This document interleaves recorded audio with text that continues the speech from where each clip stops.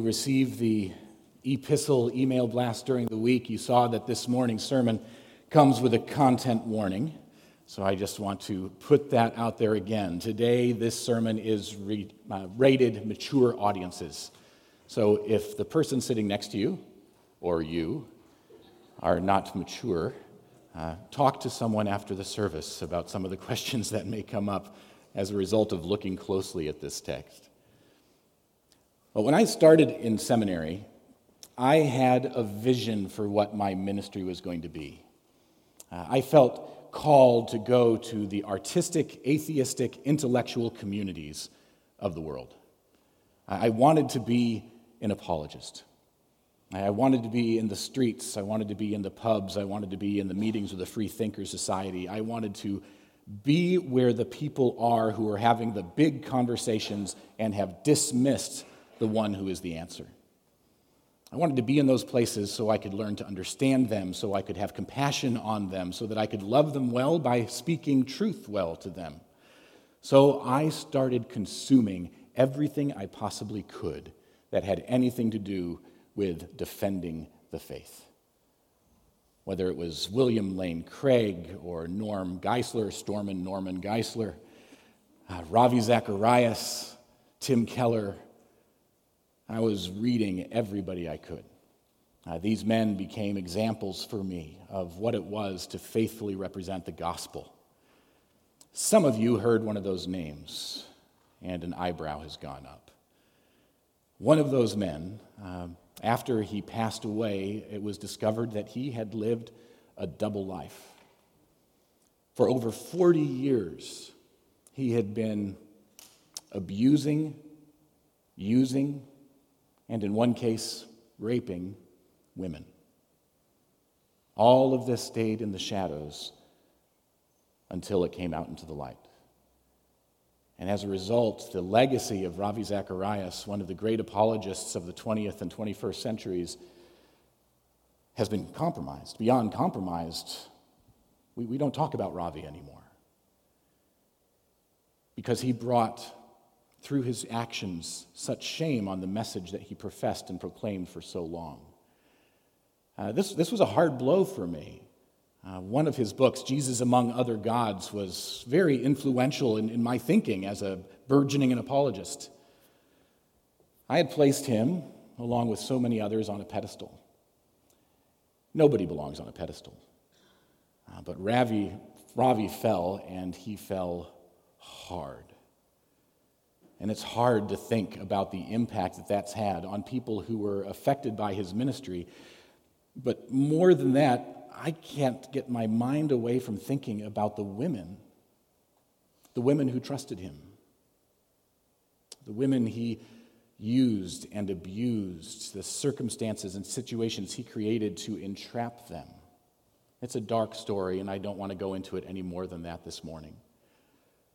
But it's heartbreaking. Well, we just heard from Carrie Jane, 2 Samuel chapter 11, the first 6 verses. And it's a story that we're pretty familiar with, David and Bathsheba. It's one of those that goes down in the history books, quite literally, in a book of history called 2 Samuel. But it's one that goes beyond the church. David and Bathsheba. People know the story.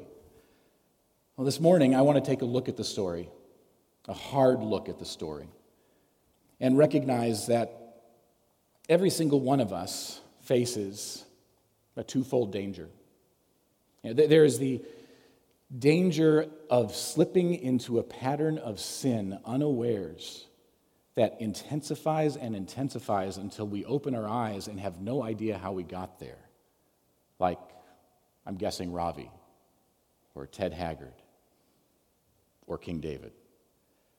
But the other danger is becoming a victim of one who sees us as less than a person and more of an object or a tool to be used for their purposes. So this morning's sermon's a bit of a downer, but when we look at the text, my prayer is we can answer the question, how do we guard our hearts against corruption and compromise? What can we learn from this very difficult story about how to live more faithfully as men and women who desire to represent our King, that we just sang about, King Jesus, well. Well, so far, as we've been going through the life of David and we've been looking at 1st and 2nd Samuel, as we've been looking at these texts, we've gotten two different pictures of legitimate Israelite kings. One, through King Saul, we have a picture of anger and sin and compromise and wickedness. And then in King David, we've had it up on the slide every single Sunday, a man after God's heart. And we got to say, the chapters that we've been looking at so far, King David comes out as a shining star. He is representing the King of Israel well, as the King of Israel. And then today, things take a sharp left turn. What happens today in this text, King David jeopardizes the entire kingdom, the nation of Israel, and really his own life is put in danger because of his actions. One commentator, Bill Arnold, says, the inspired text invites us in to consider that we too may be capable of such dark behavior. Let none of us be so blinded by pride to think that we're not one decision away from changing our lives in not a good way. So, with that encouraging, upbeat introduction, let's look at the text. Carrie Jane read for us that this was the season where kings go to war, and they're going out to fight against the Ammonites. And this is the big Ammonite war. If you remember last week, I mentioned the disgraceful thing that happened to King David's men. He sent them as ambassadors, as friends, to encourage a man who just lost his father. The king had died. The new king has stepped up, the king's son, and he sent men to offer comfort. And the Ammonite king humiliated and dismissed King David's men. Well, verse 1 gives us the timeline. It has been 1 year. Today is the anniversary of that disgraceful treatment of his emissaries. So there is no doubt why he is besieging the Ammonites.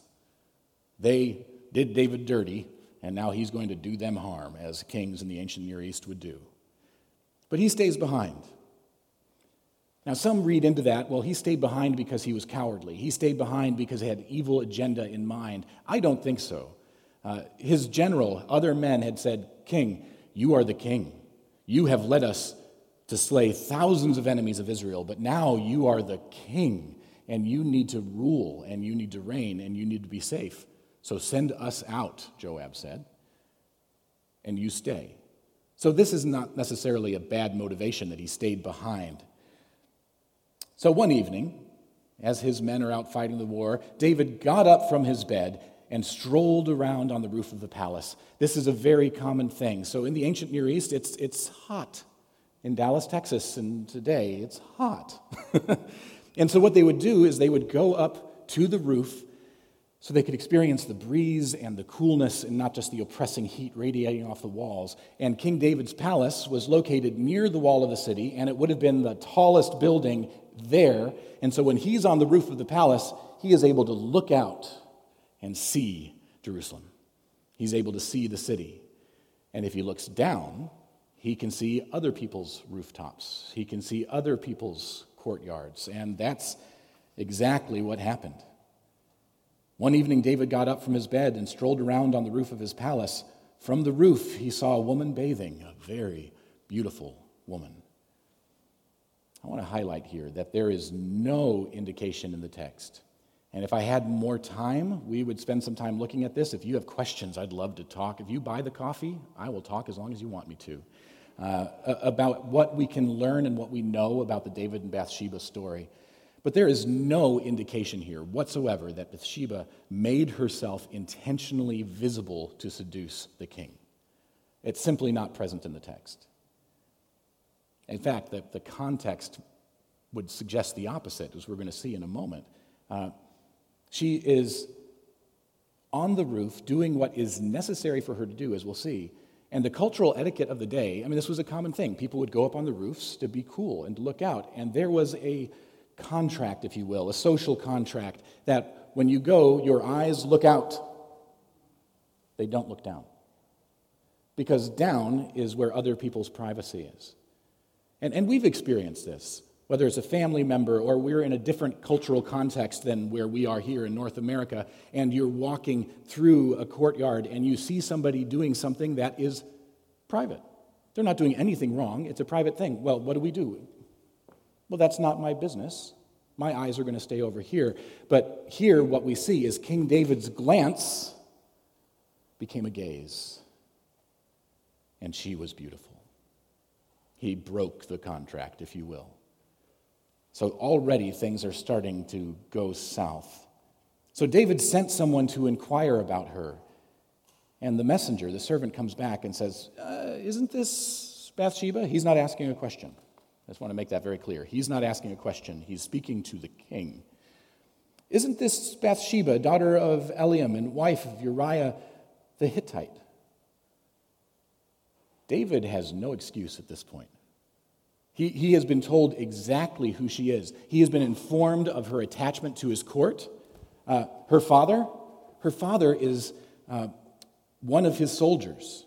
Her grandfather is one of David's mighty men. These 30 Gibborim, these mighty men, they're his right-hand arms when he goes to war.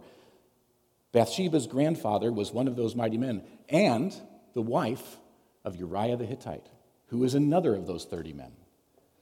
So 2 of these figures are advisors and effectively kin, soldiers, brothers in arms with King David. And the other is a trusted advisor in the court. And Bathsheba is family. I see the messenger's words here as a not-so-subtle warning. Oh, king, isn't this Bathsheba? You know Bathsheba, the daughter of one of your comrades in arms, one of the mighty men of valor. You know your main advisor in the court? That's his granddaughter, Bathsheba. That's who that is. King David, may the king live forever. Don't do anything stupid. Right? That's not in the text.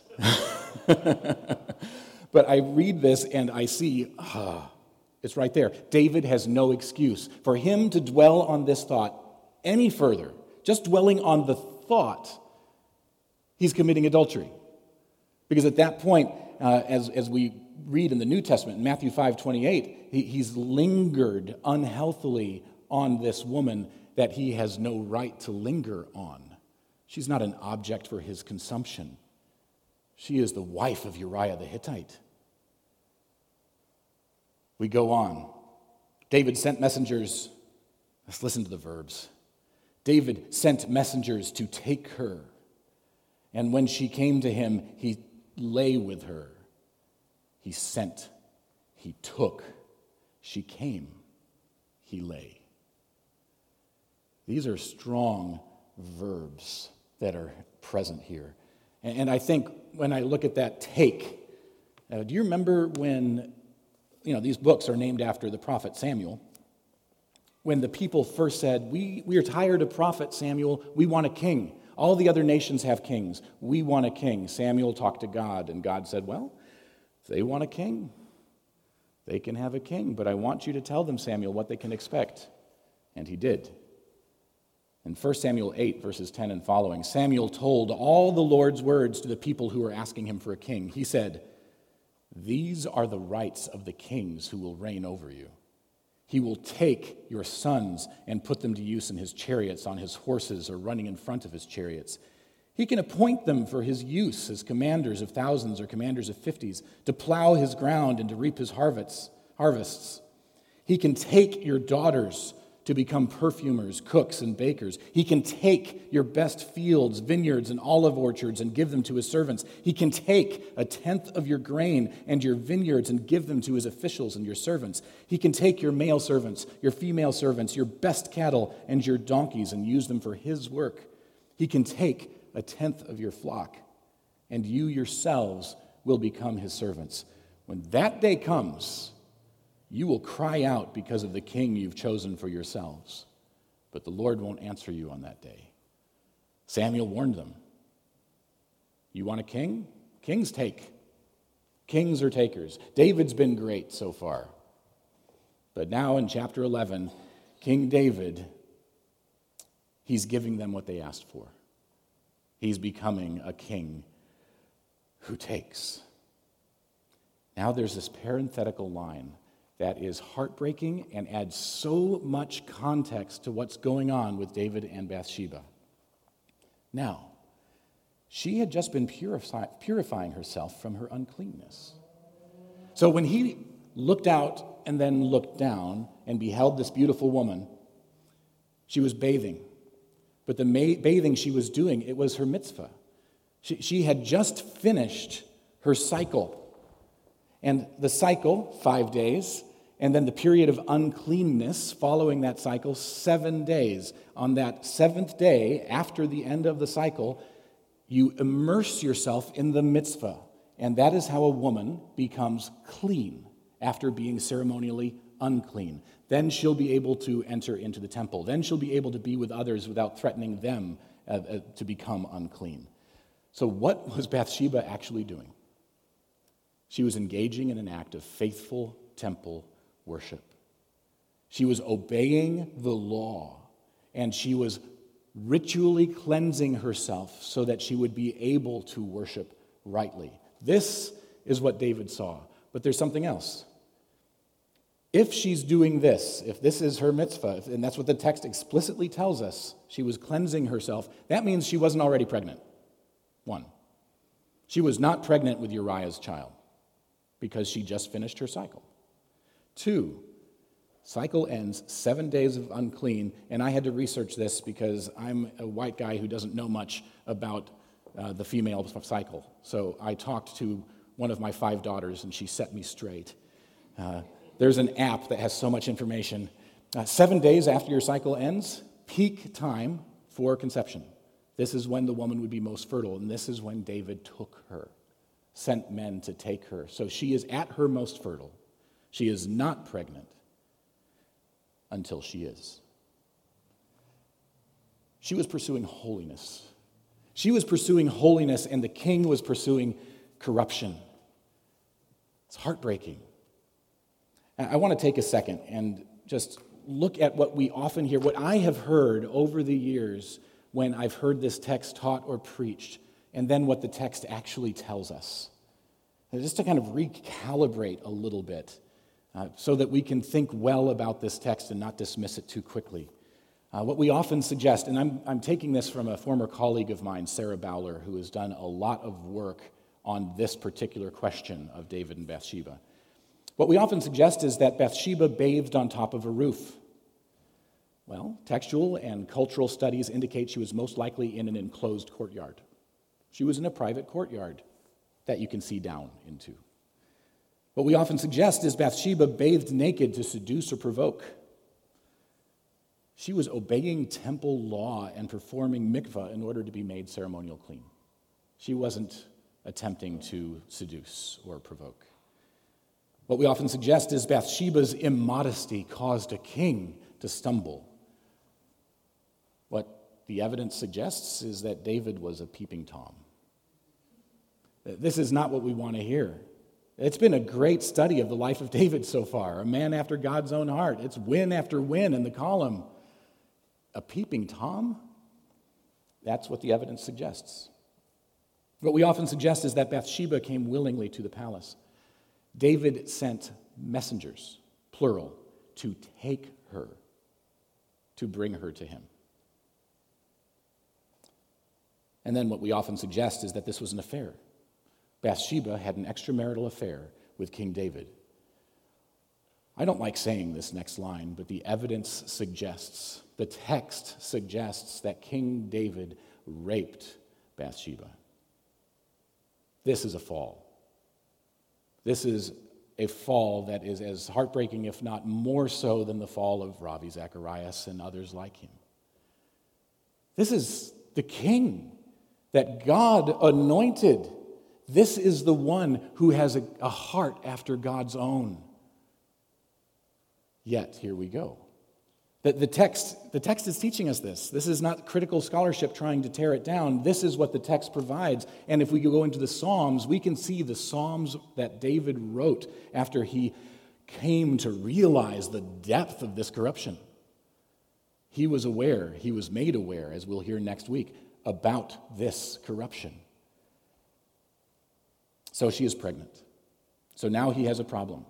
Because, unlike today, rape, taking another man's wife, in this context, is a capital offense. This is something that demands a life be taken. And he's the king. And you know what the king isn't? Above the law. So now he has to figure out what to do next. So David sent orders to Joab, "Send me Uriah the Hittite." So Joab sent Uriah to David. When Uriah came to him, David asked how Joab and the troops were doing and how the war was going. This is over a 40-mile trip that he made. He got an order. The king wants to see you. Me? Not just you. Me. Okay, I'm going. I don't know what's going on. I'm going. 40 miles. He's there. So how's it going? These are trivial concerns. There are messengers running back and forth with updates on the war. But here he calls one of the 30, one of the great warriors, and asks him for a basic status update. And literally, David asked how Joab was doing, how the troops were doing, how the war was going. And the word that we have in the Hebrew, he's asking about, hey, the shalom of Joab, the peace of Joab, the peace of the troops, the peace of the war. How's the wholeness, the fullness of the war? The word shalom is used 3 times. You know what he doesn't ask about the shalom of Uriah? But you know what else is missing? One of my preaching mentors said, just as important as what the text is saying is what the author is doing with what the text is saying. Why? Why is it the Holy Spirit inspired the author of this text to convey it to us in this way? He asks these 3 questions. That's verse 8. That's verse 7. You know what verse 8 isn't? Uriah answering the questions. The answers to the questions don't appear. And why don't they appear? Because they don't matter. David doesn't care. And that's not the point of the story. In fact, the fact that we don't have the answers to these questions tells us quite so much about what's going on here and what David is doing. Then he said to Uriah, "Go down to your house, wash your feet." So Uriah left the palace, and a gift from the king followed him. What was that gift? We don't know. Some suspect it was a great meal that was being prepared for him, so that he and Bathsheba would be able to enjoy a romantic dinner as he's home from war. So we see what the king is trying to do. He is trying to get Uriah to lay with his wife, so that when she is pregnant, it'll be no surprise, because he wasn't away at war, he came home. But Uriah, verse 9, slept at the door of the palace with all of his master's servants. He did not go down to his house. He did not go see Bathsheba. When it was reported to David, Uriah didn't go home. David questioned Uriah, "Haven't you just come from a journey? Why didn't you go home?" Uriah answered David, "The ark, Israel, and Judah are dwelling in tents, and my master Joab and the soldiers are camping in the open fields. How can I enter my house to eat and drink and sleep with my wife? As surely as you live and by your life, I will not do this." There's so much happening in this little verse. The ark. Why is he mentioning the ark? I'm going to put something out here as a maybe. This is not me preaching. This is me hypothesizing a maybe that's not relevant to the ultimate argument where I'm going, so it's okay. Palace intrigue. Do you think there's gossip in the palace? So the king says, "Hey, who's that?" And the messenger says, "Oh, well, that's Bathsheba. Hey, you 2, you 3, you 4. We don't know how many. We just know it's more than one. You go get her, bring her to me." People are knowing what's going on, particularly when she sends a message through messengers, "I'm pregnant." Gossip is happening. It's a long journey from the battlefield back home. It's entirely possible that Uriah heard what was going on because he says, "The ark, Israel and Judah are dwelling in tents." Well, what's in the ark? In the ark is the table of the covenant, The 10 Commandments, the very thing that says you do not covet another man's wife, the very thing that says you do not commit adultery. He mentions it. When I read it, when I started studying for this sermon, Uriah answered David, the ark, Israel. I thought, does he know? Why would he say that? And we don't know, but he may. But either way, the author of this text, under inspiration of the Holy Spirit, the ark is mentioned, and the reminder of the law, the very laws that David was breaking, is brought before us. And the other thing we see here is when we read in Leviticus, and when we read the account of David as a general, he requires that his soldiers, his men, stay ritually clean and focused, and that they abstain from any distractions, including sexual activity, when they're in battle. So by telling Uriah to go home, he's asking Uriah to be unfaithful to his vow because he's a servant of the Lord. He's one who must stay clean per the king's own request. What we see with Uriah is a man of integrity and faithfulness beyond expectation. We don't want to miss that Uriah, a foreigner, a resident foreigner, shows greater faithfulness to God's law than the king over God's people. Let's not miss that. Well, okay, plan A didn't work. Well, let's punt. Let's go for another one here. Stay here today also, David said to Uriah, and tomorrow I'll send you back. So Uriah stayed in Jerusalem that day and the next. Then David invited Uriah to eat and drink with him, and David got him drunk. Okay, so now we know what the backup plan is. Let's get him drunk, let's get him not thinking clearly, and get him home to Bathsheba. But David got him drunk, and Uriah went out in the evening to lie down on his cot with his master's servants, but he did not go home. I want to share something that one of my, Dr. Abraham Kuravilla, one of my mentors, said about this passage that's so true. The loyal, abstinent, and self-sacrificing soldier is requisitioned as a foil for the disloyal, indulgent, and selfish king. David has truly completed the journey from the hero of the story to the bad guy of the story. All right, so the plan didn't work. I needed him to come home, and I needed him to go and be with Bathsheba. He didn't do it. Okay, so I'm going to get him drunk so he's not thinking clearly. I'm going to try again. He still didn't do it. All right, next step. The next morning, David wrote a letter to Joab and sent it with Uriah. In the letter, he wrote, "Put Uriah at the front of the fiercest fighting, then withdraw from him so that he is struck down and dies." David committed a capital crime, the rape of Bathsheba. Somebody has to die, and David doesn't want it to be him. So by taking Uriah out, his own sentence can be commuted because there's no one to make an accusation. Do you see how this is spiraling out of control? David was murdering one of his mighty men. And we go down to verse 17. We see that when the men from the city came out to attack Joab, some of David's soldiers fell in battle, and Uriah the Hittite also died. So his plan C if you will, succeeded. But you notice what else happened? It wasn't just Uriah. Other soldiers were with him. Collateral damage. And David's like, whatever. I need to do what I need to do. And if that seems harsh that I'm saying David said, whatever, I'm going to do what we need to do, let's keep reading. When we go down to verse 25, this is after David receives the report from Joab that the plan succeeded and that Uriah is dead and these other soldiers are dead. David's response, David told the messenger, "Say this to Joab, don't let this matter upset you because the sword devours all alike." What does that mean? He's a soldier. Soldiers are going to die. Don't worry about it. Don't be upset. Let's move on. This is being said by the man who orchestrated the murder of this soldier, and other innocent soldiers died along the way. Intensify your fight against the city and demolish it. Encourage them. I just want us to look at the progression here. A glance turned into a lingering gaze. He lusted from afar.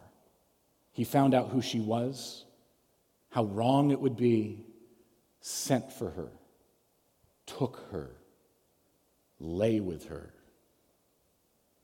And then when the consequences of his actions came up, all right, let's lie, deceive, and manipulate to get out of this. Let's bring the soldier back and have him lay with his wife.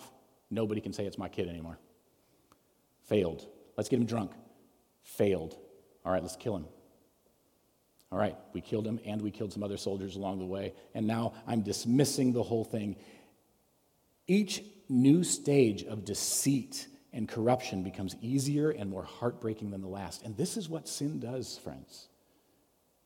This is what sin does. This is what addiction does. This is what the things that we feed in us that we need not feed, that we ought not feed, when we start feeding them, that food's not enough. It needs to be more. It needs to be more. And we see this in the lives of so many. And here specifically, we hear it from King David. Verse 26, when Uriah's wife heard that her husband Uriah had died, she mourned for him. Well, of course.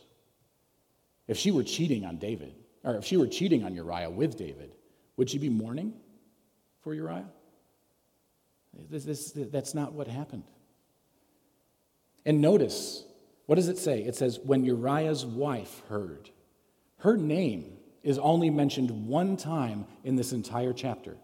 And it's when the messenger says, oh, well, isn't this Bathsheba? That's the only time her name is mentioned. Otherwise, he sends for the woman.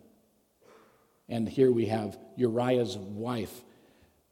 The rest of the narrative deletes her name and talks about her in an impersonal way. Why? Again, what is the author doing with what he is saying?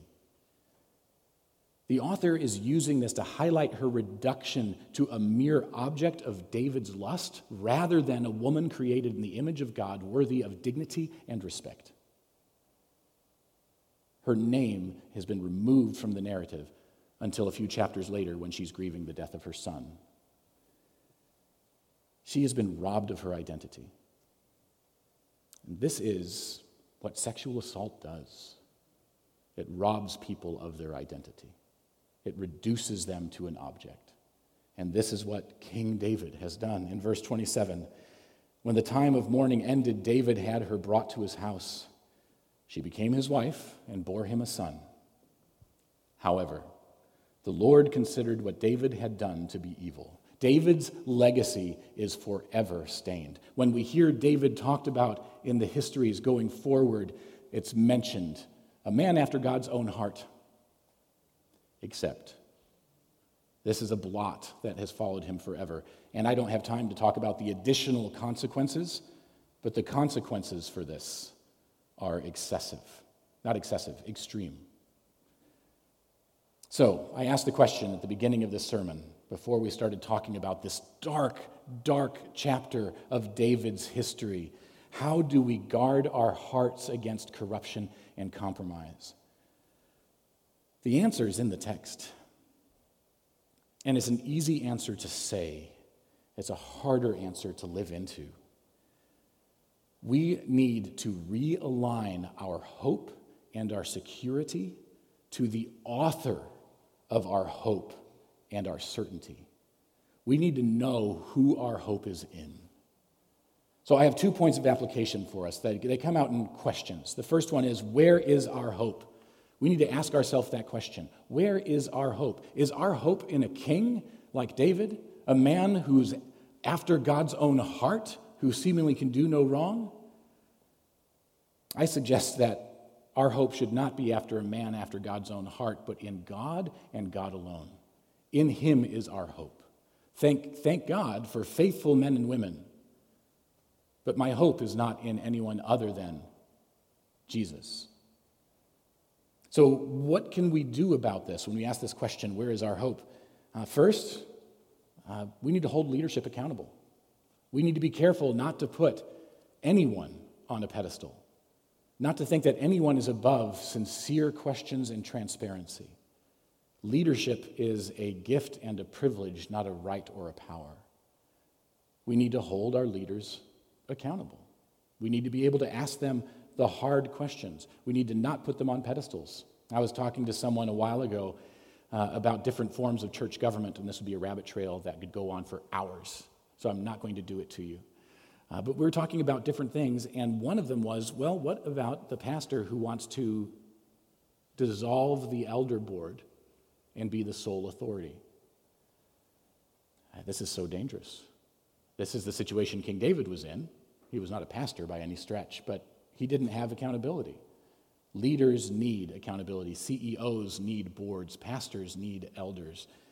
So we need to hold accountability. But two, we need to hold ourselves accountable. And you know who is your absolute worst resource in holding yourself accountable? You. I am my worst accountability partner. We need to ask the question, am I aware of this sin that is dancing right here, that maybe I'm not in it, I'm not doing it, but it's dancing right here, that Satan could use to take the legs out from underneath of me? Am I aware of it? And here's the bigger question, who else in my life is aware of it? Are you known? Is there someone in your life who knows you completely? And if the answer to that question is no, there's a bunch of people who know different facets of who I am, but there's no one person who knows me completely. I pray that you would take a beat, and you would pray that the Holy Spirit would bring a godly man, a godly woman into your life that would be a safe relationship where you can be known and be seen, and they can ask you the hard questions, because none of us are exempt from David's fall. The second question, so where is our hope? The second question is, how can we provide hope? How can we be a voice for the voiceless?